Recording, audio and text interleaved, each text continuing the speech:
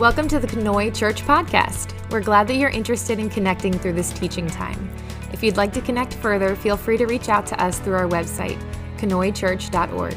For now, enjoy this teaching from Conoy Church, where our mission is to lead people into a growing relationship with Jesus Christ.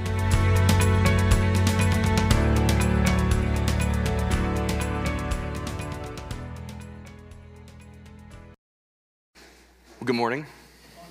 We are in week 3 of this series called The Faithful, talking about the life of Abram, who will later become Abraham. And so maybe you've heard of Abraham, but you've never heard of Abram. Well, that's the same guy in scriptures. And in scripture, there's something about this guy's faith that sets him apart. It's talked about a little bit differently than every other person's faith. And so we want to pay attention to it, but we also want to recognize the fact is that Abram didn't have it all figured out. He didn't. And it's easy for us to look at a guy like Abram and hear about his faith in Scripture and think he has it all figured out. We put him on a pedestal and we feel like there's just no way on earth we'd ever be able to live up to him. But he didn't have it figured out. In fact, I would like to say that I bet you Abram had it less figured out than we do. Because Abram didn't have scriptures to tell him the story of God. He didn't have Jesus to show him the perfect image of God. Abram didn't even know God's name. God doesn't reveal his name until the time of Moses. So, Abraham had some major faith to step forward and to follow God that speaks to him and calls him to leave his home and go to this new place, to become a nation. In today's chapter, we find out that Abram isn't even the only guy that follows God Most High, Elyon. So I'm excited to talk about this chapter.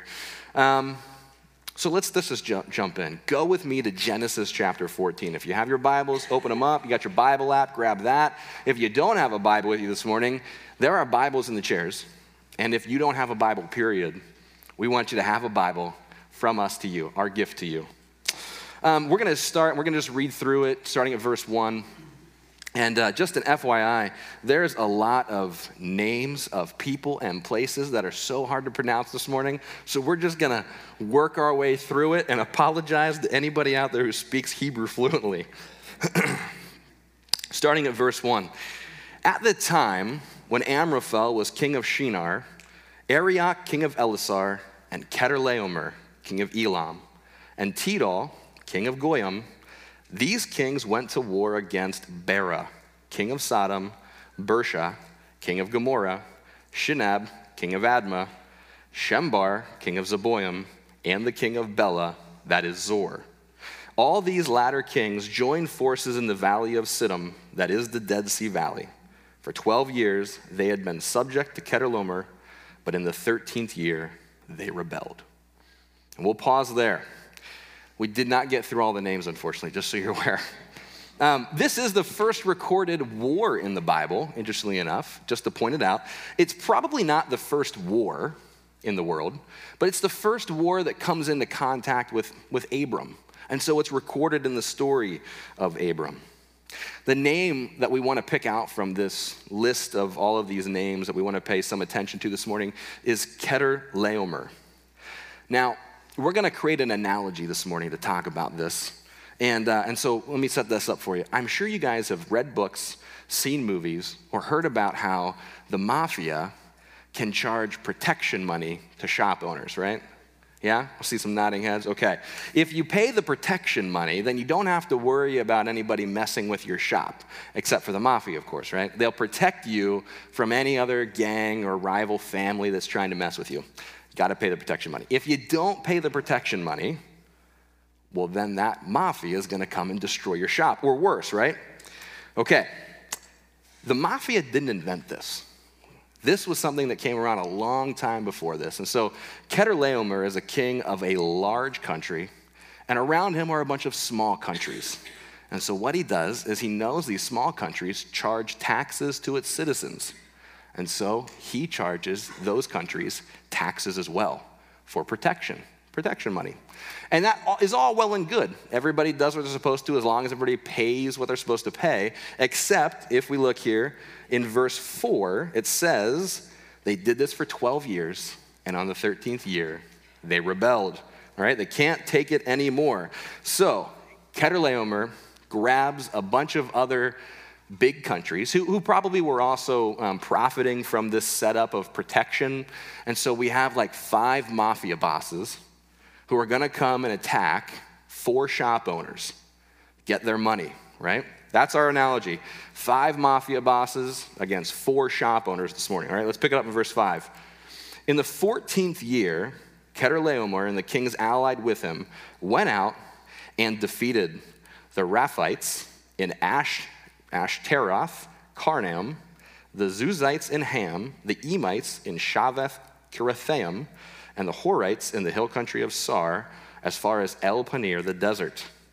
Then they turned back and went to En-Mishpat, that is Kadesh, and they conquered the whole territory of the Amalekites, as well as the Amorites who were living in Hazazon Tamar. Now, pause there again.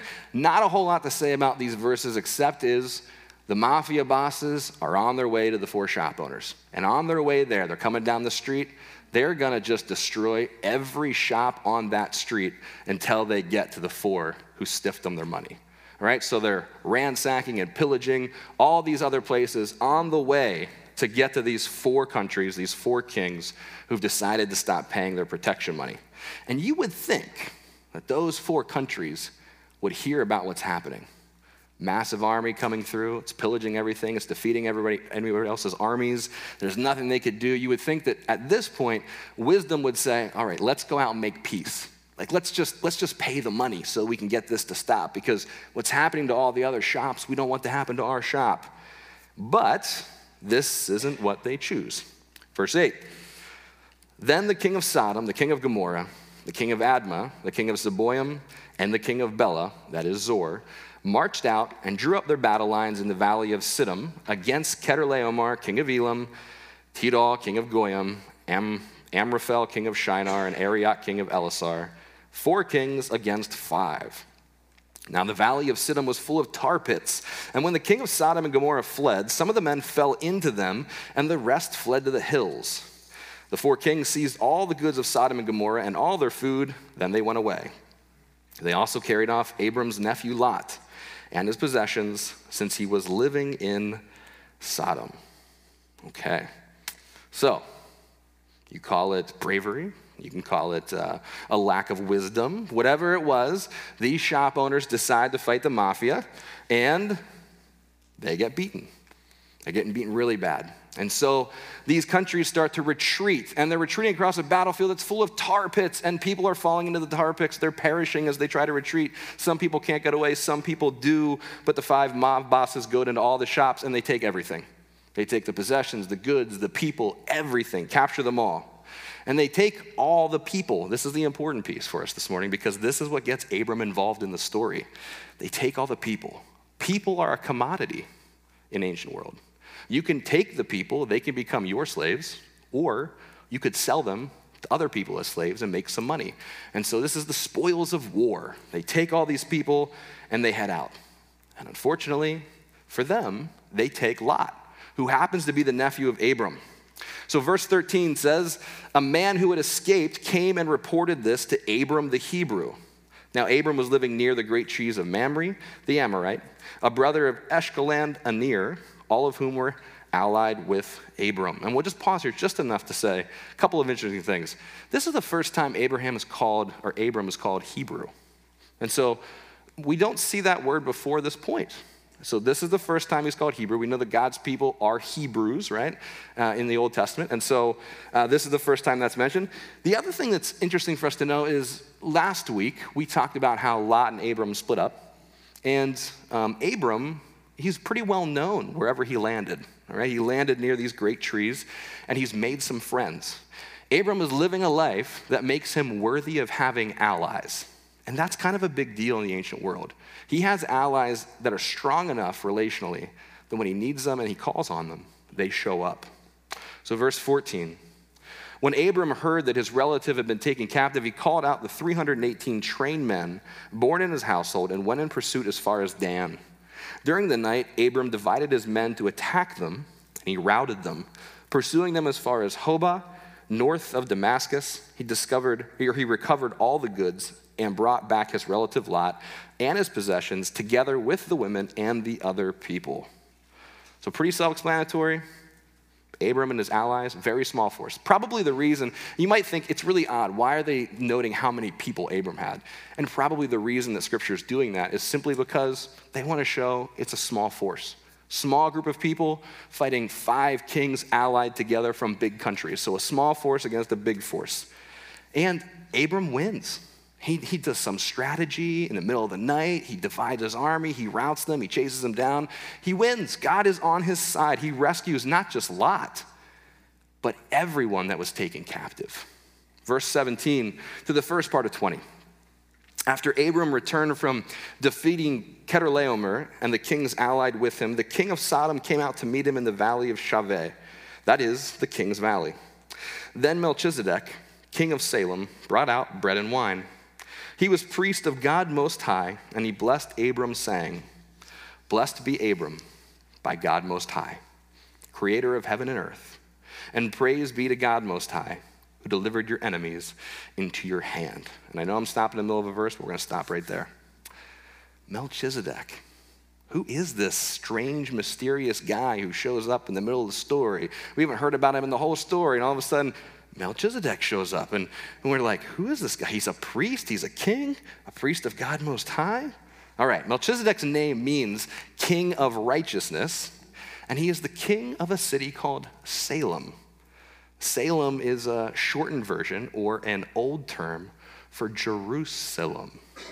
Jerusalem is the city of peace. Melchizedek is not just a king, but he is a priest, and a priest of who? Elyon, God Most High. A term that literally means the highest God. And it's a term we find used for God, the God we worship here this morning, Yahweh, all throughout the Old Testament, okay? Now, we are left with the question, does Melchizedek actually worship Yahweh? Does he actually worship who we worship? Are Abraham and him talking about the same guy? And the thing is, we don't know. There was no, when they came together, there was no membership class. They didn't exchange PowerPoints on doctrinal statements. There's no way for us to possibly really know about that. But it seems like those things aren't as important as recognizing. Abram says, yeah, I worship the God Most High. Melchizedek says, yeah, me too. Who? The creator of heaven and earth? Yeah, creator of heaven and earth. And that's enough to unite them together. Melchizedek is the king of righteousness in the city of peace, and he is the priest of the Most High God. And he shows up bringing bread and wine. This should sound a little familiar to you. I'm not going to say more than that, but for now, we'll talk about Melchizedek a little bit later in the service. But Melchizedek blesses Abram on behalf of the God Most High. 20b, so this is the second half of verse 20. Then Abram gave him a tenth of everything. Interesting. This is the first time that we see a tithe in Scripture. First record. There's a lot of firsts for Abram. He's kind of beginning out this journey with God. He's figuring it out as he goes. And so we have a lot of firsts with him. This is the first time we record a tithe, the giving of a tenth. And so you may be familiar with the term, you may not. Maybe this is your first time hearing it, but in church, we pass an offering plate for our tithes and offerings. And this is the first time we see a tithe represented. We'll talk more on that later too. Verse 21, the king of Sodom said to Abram, "Give me the people and then keep the goods for yourself." But Abram said to the king of Sodom, "With raised hand I have sworn an oath to the Lord God Most High, creator of heaven and earth, that I will accept nothing belonging to you, not even a thread or the strap of a sandal, so that you will never be able to say, 'I made Abram rich.' I will accept nothing but what my men have eaten and the share that belongs to the men who went with me, Aner, Eshcol, and Mamre. Let them have their share." And that takes us to the end of the chapter this morning. One of the things I want to note before we get into our grow area is that there is 2 kings that ride out to meet Abram, right? One is Melchizedek, and he offers bread, wine, and a blessing. And Abram takes it. The other king is the king of Sodom, and he also offers Abram something. He says, "Give me the people, and you keep all the stuff you recovered for yourself." And to this, Abram refuses. And I think we just need to pay attention to this just for a moment. The Apostle Paul talks about something in the New Testament called patronage, being a patron. And a patron is someone who gives support, usually money, in support of something else or in support of someone. So our church, we have some missionaries, and when we give money to those missionaries, we are patrons of the missionaries. We are supporting their mission. And on the best day, the best kind of patron is someone who's going to support you with no strings attached, right? But one of the things that the Apostle Paul warned us about is being careful about patrons who give money and expect something in return, expect a favor in return. So, a person who gives you money or support, expecting a favor down the road, or expecting to be able to say, I help make you who you are, is not the kind of patron that Abram wants. All right? It seems like Abram is back to making wise decisions, which is a good thing. He doesn't ever want the king of Sodom to be able to say, I put you where you are. I made you who you are. I made you rich. You owe me a favor because I did this for you. And one of the things that I want to point out is when Abram and Lot split up, if you remember, Lot chose to go and pitch his tents near Sodom. Abram did not. And that choice that Lot made, this one's kind of in stark contrast, okay? Because the king of Sodom is offering something, and he's not only not going to put his tents there, he's not willing to take a thread or the strap of a sandal from the king of Sodom. He really distances himself from the king of Sodom. So we're going to talk more about Sodom and Gomorrah in the future of this story, but it seems like Abram might be aware of something, right? The reputation of the king of Sodom, the reputation of the city has gone ahead. And there is something in stark contrast between the king of Sodom and Melchizedek, because one of these people, Abram receives, and one of them he does not. Okay, we're going to get into our growth area this morning. So we're going to talk about two things. There's probably more things, but I'm going to stick with two because I already have a hard time closing my mouth in sermons anyway. So grow area this morning, we're going to talk about mission, and we're going to talk about tithing. All right, mission and tithing. Because, maybe the growth area for you this morning is trying to figure out where in the world can I be on mission? How do I be on mission in this world? And maybe the growth area for you has understanding of why do we give? Like when we pass that plate, why do people put their hard-earned money in that plate? Why do we do that? Why are we generous? And so we want to talk about both those things. So we're going to start with this. How does Abram know where to get involved? Abram gets involved in a war. How does he know where to get involved? Because, Nick, there's a million things in this world that I could get involved with, a million good opportunities, a million places that I could spend my time and my energy and my money, a million good things. Well, one of the things we want to say is Abram wasn't looking for a war. He wasn't looking for a conflict. He wasn't looking for a problem. We wouldn't even know about this war if it hadn't been for the fact that it affected Abram's family. Family is why he got into this conflict. So the first thing I want to say is you have a family. You have a spouse, you have parents, you have grandparents, grandkids, kids. We all have family members. None of us came into this world all by ourselves, right? You have family. In ancient times, family was the most important relationship there was. Most important, over every other relationship. Abram reacts without hesitation as soon as he finds out that his nephew has been kidnapped because it was his family. So the first thing I want to say when it comes to being on mission, when it comes to figure out what should I invest myself in, well, what affects your family? What affects your family? Are there things that your family as a group can get involved in? Are there things in your family that are needs themselves that need to be paid attention to? Because you can pay attention to a lot of great things out there, but if you're not paying attention to what's happening right in your own family, you are missing a major thing. So first, family. What's going on in your family? Now, second, I'm going to say this. With the arrival of Jesus, the concept of family shifts, all right? In the Old Testament, race was the major way that we saw family. God's people were a race. And in the New Testament, Jesus comes in, and we find that it's less about race and it's more about grace. Jesus opens the door and expands family to all who know and come to him. In John chapter 1, it says, to all who did receive him, who believed in his name, he gave the right to become children of God. So when you come to faith, when you decide to believe in Jesus, when you let Jesus be the one who's directing your life, your family expands. The thing that unites us here together today is Jesus. We are a family. We are children of God, which means that we are brothers and sisters in Christ. So first, what affects your family? And second, what affects your spiritual family? What affects your spiritual family? What mission can you get involved in that affects your spiritual family? And I would start right here at church. That's the smallest piece of my spiritual family, right? What affects church? There's a number of things here at church you can get involved in. You can be on mission with. There's a number of ministries that you could be a part of. But our church does more than that, right? We also prayerfully and financially support a number of missionaries. We support church planting, and we even support Echoes in Elizabethtown. So there's some things that your spiritual family, the leaders of this church, have deemed as worthy things to be involved with, to give to participate in. That's a place that you can give to that affect your spiritual family. But maybe you look beyond that. I tend to be very local. I have these local goggles. My wife, thank goodness for her, she has global goggles, so we're a good match in that way. She keeps me honest. Maybe you have global goggles, and so you just feel like you're so open to, there's so many things out there that need your help all around the world.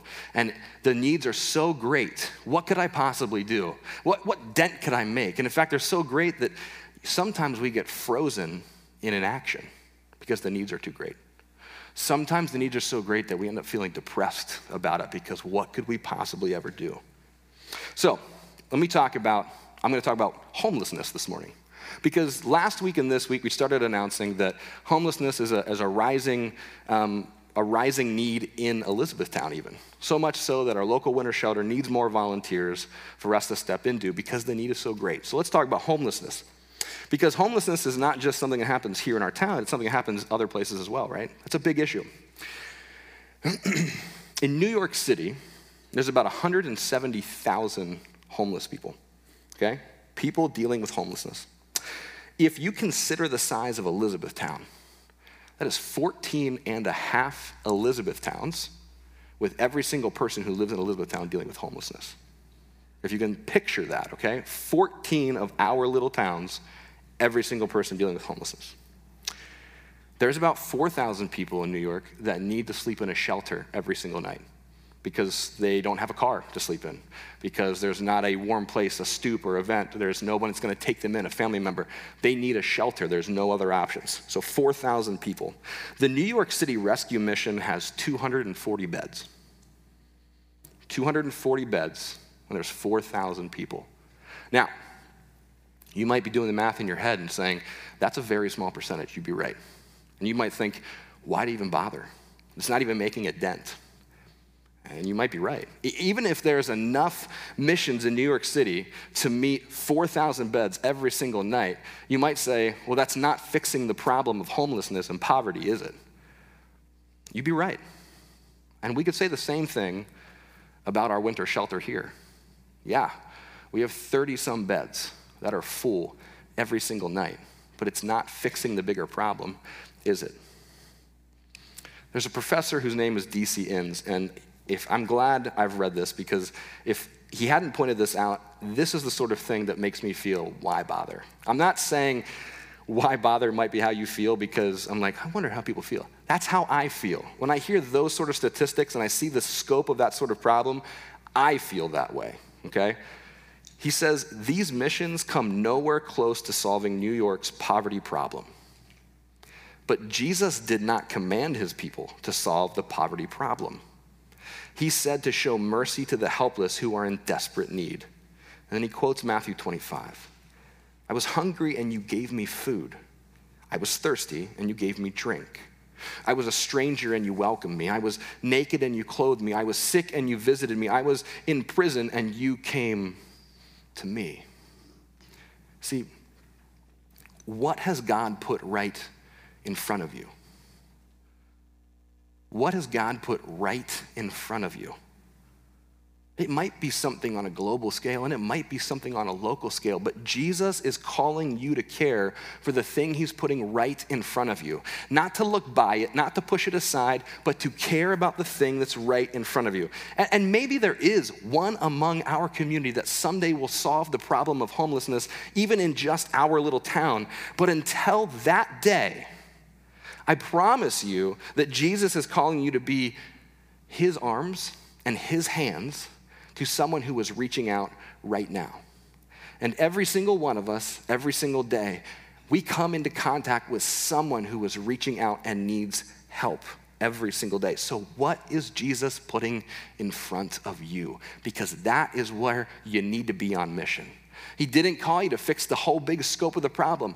Maybe there's somebody that he's called that to, but what he's called you to is to feed those who have no food, is to clothe those who have no clothes, is to visit those who are sick, is to go to those who are in prison. That is what he has called you to. So maybe he's called you to volunteer at the winter shelter.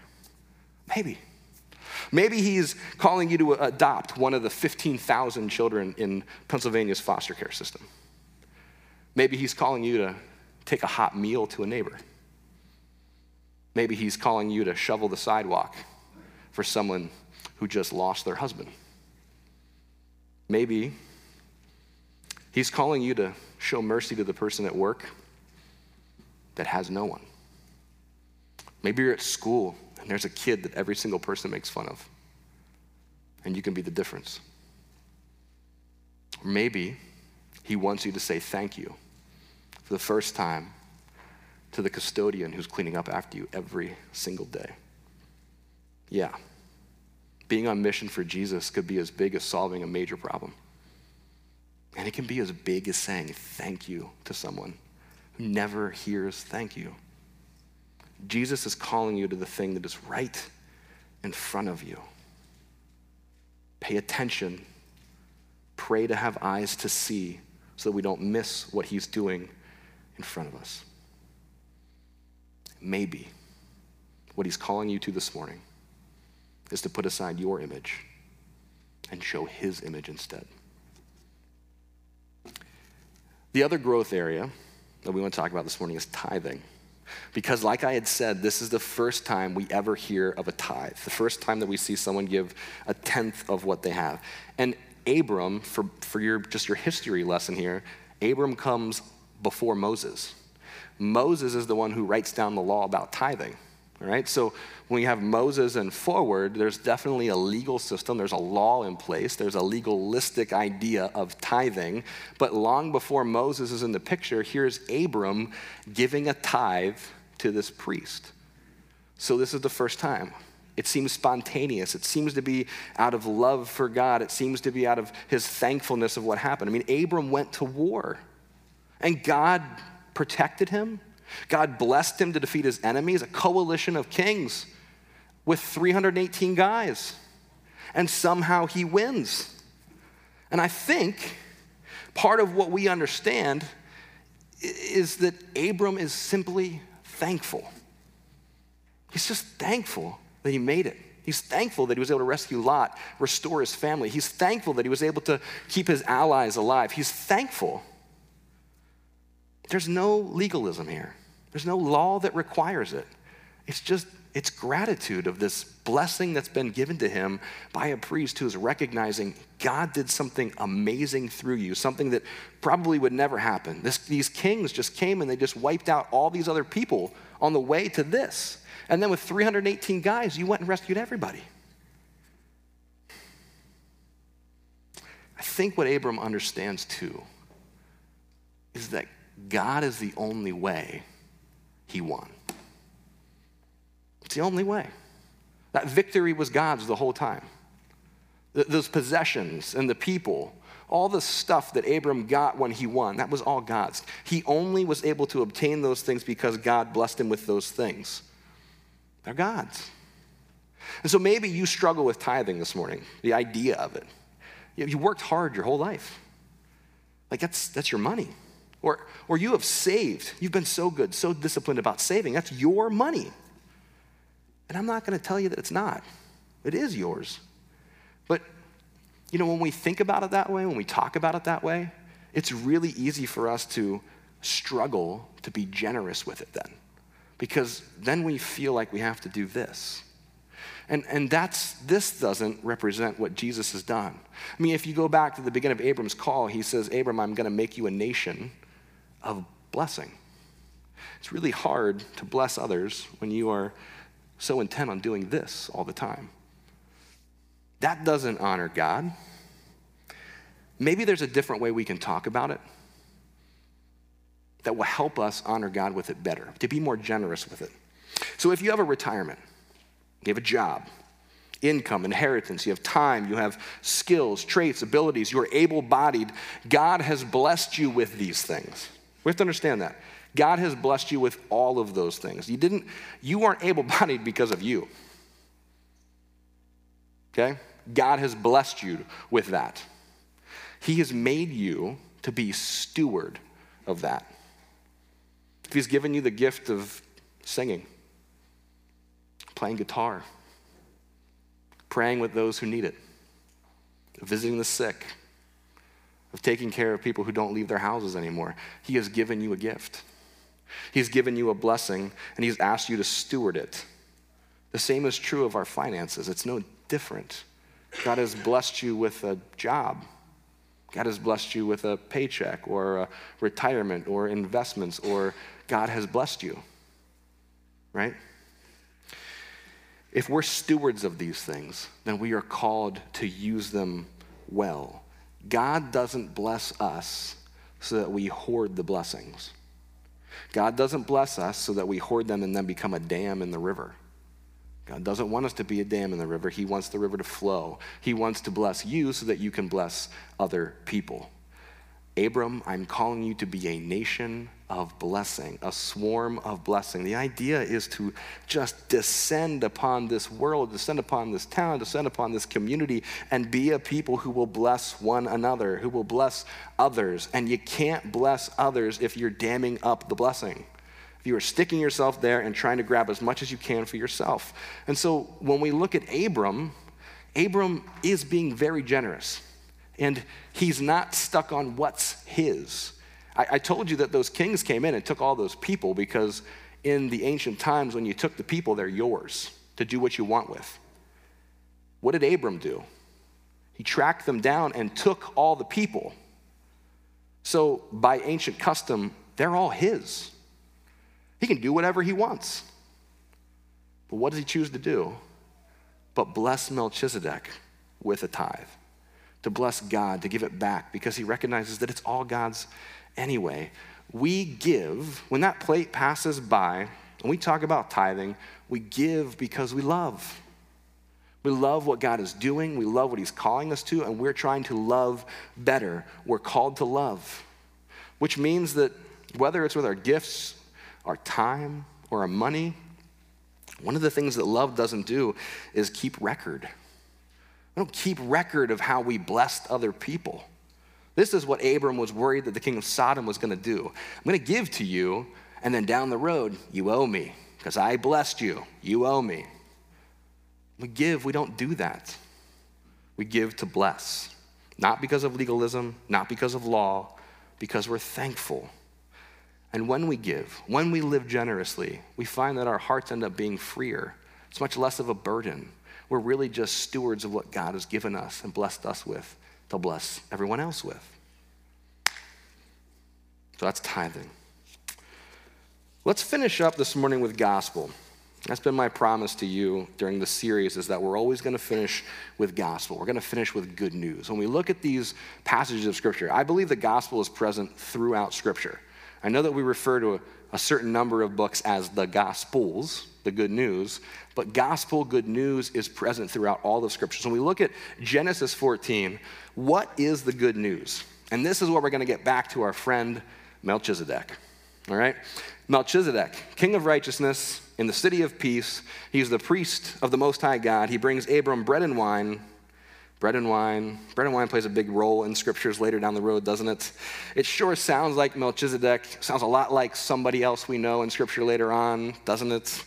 In fact, Hebrews chapter 7 talks about how it's describing Melchizedek and says, without father or mother, without genealogy, without beginning of days or end of life, resembling the Son of God. There's this really interesting connection between Jesus and Melchizedek. And there's a whole lot of theories out there on what that means. And we're not going to talk about a single one of them this morning. What you might be surprised with is that in the story of Abram, someone who is following the call of God to meet someone else who's also following the call of God, you might be surprised to find out that there's a priest. And you would think a priest probably has maybe a more of a connection. He's a little further on the journey than Abram might be. He's a little further on the road. Melchizedek comes up again in Psalms, comes up in Hebrews, and in an entire chapter. I just read you one part of that chapter, but there's a whole chapter on him. And what I love is that verse I read to you, it says, without father or mother. Melchizedek, a priest of the Most High God, in a book that is so concerned with genealogy, in a book that is so concerned with who begat who begat who begat who, there's a priest of the Most High God who comes before the priesthood of Aaron, who has no father or mother, no genealogy whatsoever. It's almost like family isn't limited to lineage. In the New Testament, we find God's people are not all about one race, right? It's expanded beyond that. The thing that connects us is grace. Lineage is such a huge part of all of that. But when we get into the New Testament with the coming of Jesus, all of a sudden, the lineages begin to be less important because the door becomes open. Suddenly, so many that have no lineage at all are welcomed into the family of God. 1 Peter chapter 2 says, as you come to him, the living stone, rejected by humans, but chosen by God and precious to him, you also, like living stones, are being built into a spiritual house to be a holy priesthood, offering spiritual sacrifices acceptable to God through Jesus Christ. And you might read that and go, so weird to refer to Jesus as a stone. But the Jewish people of the day, their entire understanding of spirituality is centered around a temple made of stones. To say Jesus is a stone is not some callous remark. It's actually very honoring. And Jesus is the stone that's rejected. Yes, he is spit upon. He is rejected by his own people. He is beaten. He is crucified as a criminal. He is the stone that's rejected, and yet he still lives. He dies on a cross, and yet he still lives. He is the living stone. And in fact, Peter goes on to tell us he's the cornerstone. Now, we've talked about cornerstones before here at Conoy. And I'll just say this, then cornerstones are massive, massive rocks in biblical times. Massive, so hard to move. And if you found a massive cornerstone type rock, often you would move the building to where the cornerstone is instead of moving the cornerstone to where the building is because they're so big. Everything is built upon the cornerstone. And if Jesus is our cornerstone, then everything is built on him. You build the whole building on Jesus. So Jesus is the cornerstone of this whole thing that priests are all about. He's been rejected, but he's the cornerstone, a living stone. And then Peter goes on to say, and you also are living stones. There's a promise there, isn't it? You also are living stones being built into a spiritual house to become a holy priesthood. Whoa, big promises, Peter. A living stone like Jesus' living stone? That sounds like something eternal. That doesn't sound like we're just relegated to this one little life. And we're also going to be built into a house that is a spiritual priesthood. So Melchizedek isn't the only priest outside of the line of David, Moses, and Abram? No. Friends, you are too. You are also priests of the God Most High. And I don't say that lightly. It's right here, as plain as day in front of it. That is what you are being built into, a living stone being built into a spiritual priesthood. Amen. You've been made righteous before the King. Amen. Through nothing that you did. And you and I wait with excitement. And we work toward, with excitement, the coming of a new Jerusalem, a new city of peace, a place where Jesus dwells with his people forever. Do you know in New Jerusalem there's no temple? None. because there's no need for it, because Jesus is with his people forever. And if that's not gospel, I don't know what is gospel. But here's the thing, it gets better in my opinion. It'd be short-sighted of me to say that you have no lineage. It'd be short-sighted of me to say that you're just like Melchizedek with no father and no mother, because as we talked about it, you're among brothers and sisters. Jesus opened the door for all of us to be children of God. And you are among brothers and sisters. And we are brothers and sisters in who? In Christ. There is no better way that I could possibly ever explain the name of our denomination. We are brethren in Christ, brothers and sisters, children of God, united in Jesus.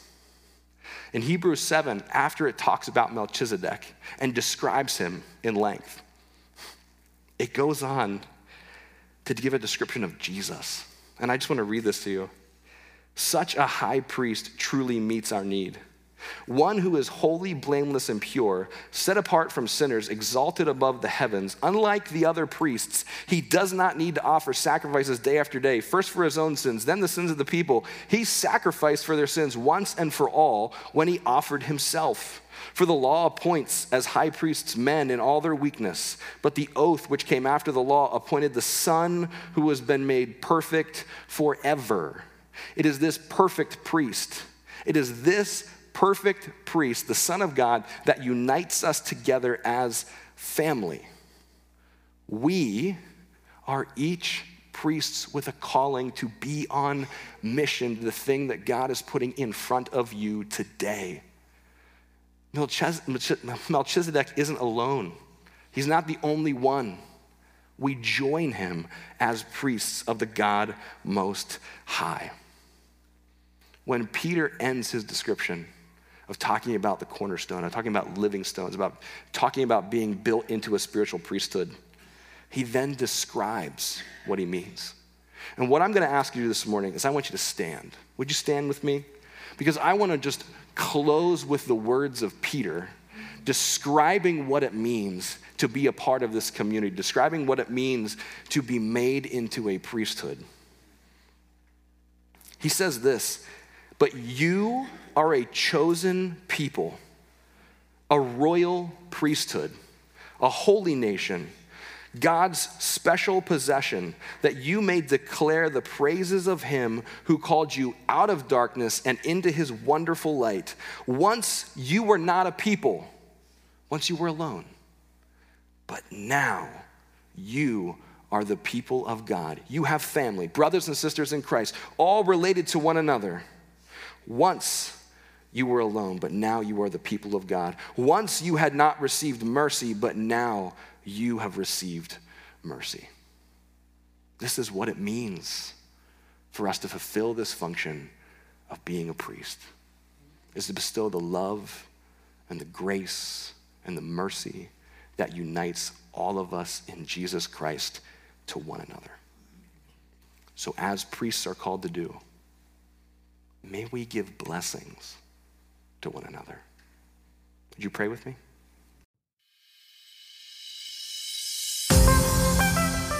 Hi, this is Pastor Nick. Thanks for listening. I hope something that you heard today was very helpful.